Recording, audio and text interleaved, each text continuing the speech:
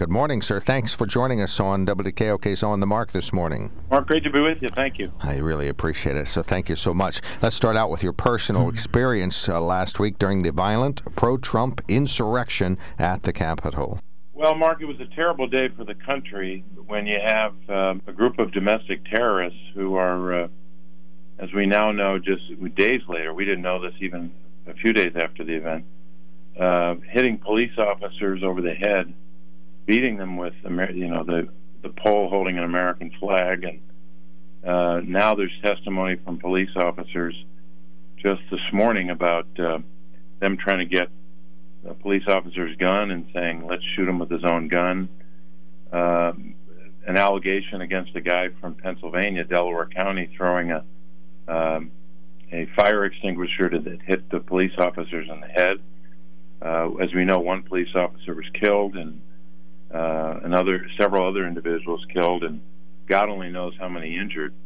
So when you see that happen, there has to be accountability, and that's just the reality. I just happen to be in the chamber, like most other senators, when this unfolded.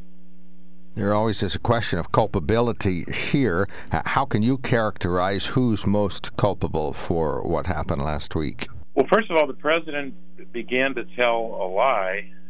He actually started the lie before the election. He basically told the American people over and over again, if I lose, it was stolen. He knew that was a lie when he said that. And then when the election results came in, with that lie as a predicate, that falsehood, deliberate falsehoods over and over again to the American people, then he just perpetuated that lie. Then you had a lot of Republican politicians in Congress that were perpetuating the lie. And I think those members of Congress should be censured at a minimum.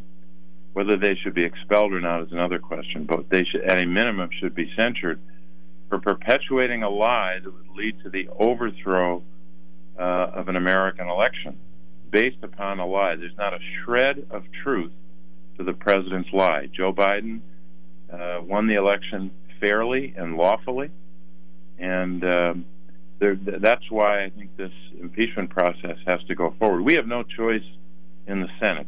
Once articles of impeachment arrive in the Senate, we have to have a trial. That's what the Constitution provides. We can't avoid our responsibility and say, let's just not do it.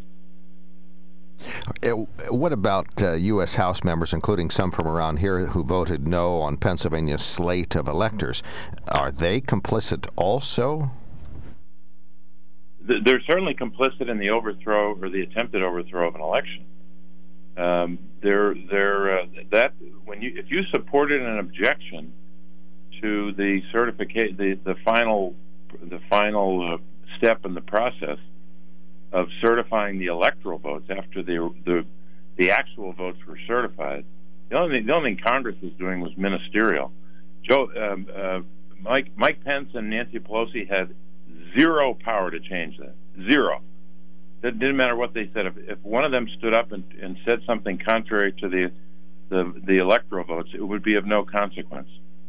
So to incite people to come to the Capitol and commit acts of violence, to say over and over again, hang Mike Pence, a conservative Republican, a governing partner of the president, all of it based upon a lie, is a crime of some kind. It's either a criminal violation or it's a constitutional crime. And in this case, maybe the constitutional crime is worse than a criminal violation. So if you're a member of Congress and if you participated in that lie and you voted to support the objection, I'm pissed off at them because they voted against Pennsylvania. But whether I'm pissed off or not doesn't matter. They voted against the voters of Pennsylvania, because you can't tell people a lie and then say, but my election to Congress was okay. My election to Congress was lawful, but the presidential election was not. So that was a double lie they told over and over again, and they should be censured. They want us to forget about it, but we're not going to forget about it. Why impeach? I think small, and I think, what's the point? The president's going to be out of office anyway. Explain, you did say one sentence earlier that the trial has to proceed, so that's one reason. But why go through all of that? How important is a conviction in the Senate? Well, because it's important to send the message to any future tyrant or would-be tyrant or autocrat. That's how the president's tried to govern. He admires those rulers around the world that crush dissent and knock people over the head and violate human rights. He seemed to want to do that here, but the Constitution on most days prevented him from doing that. But if you don't send that message, look, the last thing I want to do is to spend the next couple of days or the next 2 or 3 weeks, whatever it takes, to be talking about Donald Trump and talking about what happened in the past. No one wants to do this. Do you think we really want to do this? I want to move on and close that chapter and work on the challenges that people of Pennsylvania face. We have a terrible virus that is still raging. We've got a vaccine, thank God, but we got a hell of a long way to go, month after month of suffering that we've got to deal with, and we've got to provide relief to the American people, either directly in terms of what Joe Biden outlined last night, another $1,400 on top of $600. But schools need a lot of help, like Joe Biden outlined. That's what I want to talk about. But we're not. We can't just pretend this didn't happen. And that's the reality. We are here because of Donald Trump and his supporters. People genuflecting, politicians genuflecting to him instead of choosing the Constitution. And the choice is clear. There's no third option. You either support the Constitution or you support a tyrant, a dictator. Good morning, Senator. My name's John Shipman, and I'm here in the studio with Mark. Politics aside, I'd like to ask you a question. I wholeheartedly support your condemning of the violence at the Capitol. However, we've had violence in the country all year long, and I was on your website and on the internet for a considerable period of time last evening, and I can't find one time that you condemned violence in the country generally. And my personal opinion is violence is never acceptable, no matter who it is and no matter what your cause is. And I'd like you to address that. How do you look at violence? Do you feel that some violence is justified, or are you against all violence? Could you sort of clarify that for us, please? No, violence is never justified. I've said that over the course of my time as a public official. And I think that's one thing that most public officials agree on in both parties. But when you tell a lie over and over again, and you're a member of Congress who is perpetuating the lie about the election, this is one of the results of that. Those people who stormed the Capitol, I don't know how many believed the lie 100%, but it seems like a lot of them did, and a lot of them were saying, "We were sent here by the President of the United States to do this," and it was unlawful. It was against our Constitution, and for all those domestic terrorists and their enablers in Congress who say they support law enforcement, what a joke that is. They don't support law enforcement. They don't support the Constitution. They support the lie, and they support one man. And I think that's just as clear as day. And there has to be a consequence for that. This isn't a dispute over policy or a different point of view about a bill or a legislative initiative. This is a question of whether or not you support the Constitution. And they failed in that, and there should be a consequence for that. Why is Mitch McConnell supporting or leaning towards the impeachment? What's the maneuver there? Oh, I don't know. I don't pretend to know what. You can't read his mind. Okay.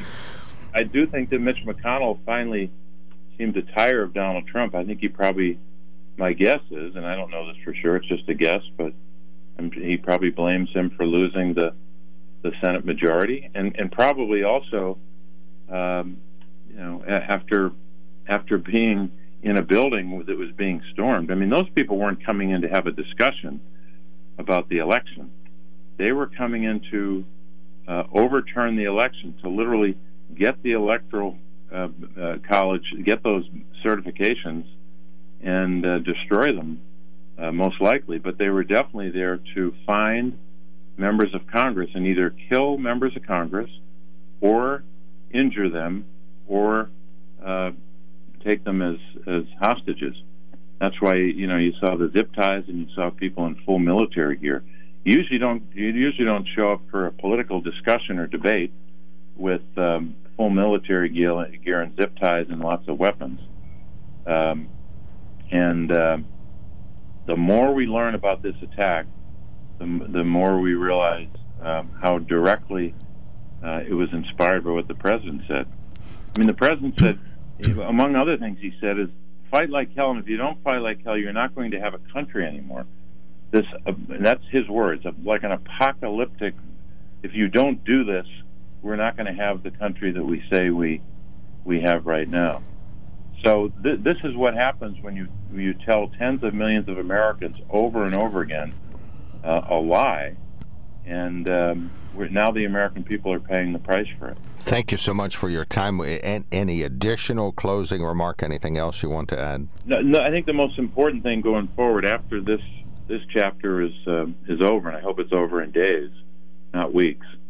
Look, we have a lot of work to do. We've got to make sure that people in Pennsylvania get more help to deal with this virus.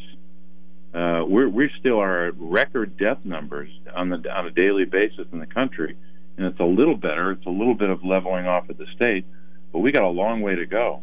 And we've got a lot of people who lost their jobs and lost their small businesses, and we've got to make sure that we support.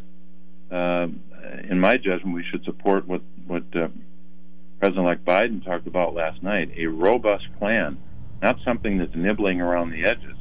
We got to help people who don't have enough to eat. We've got to help people that are out of work.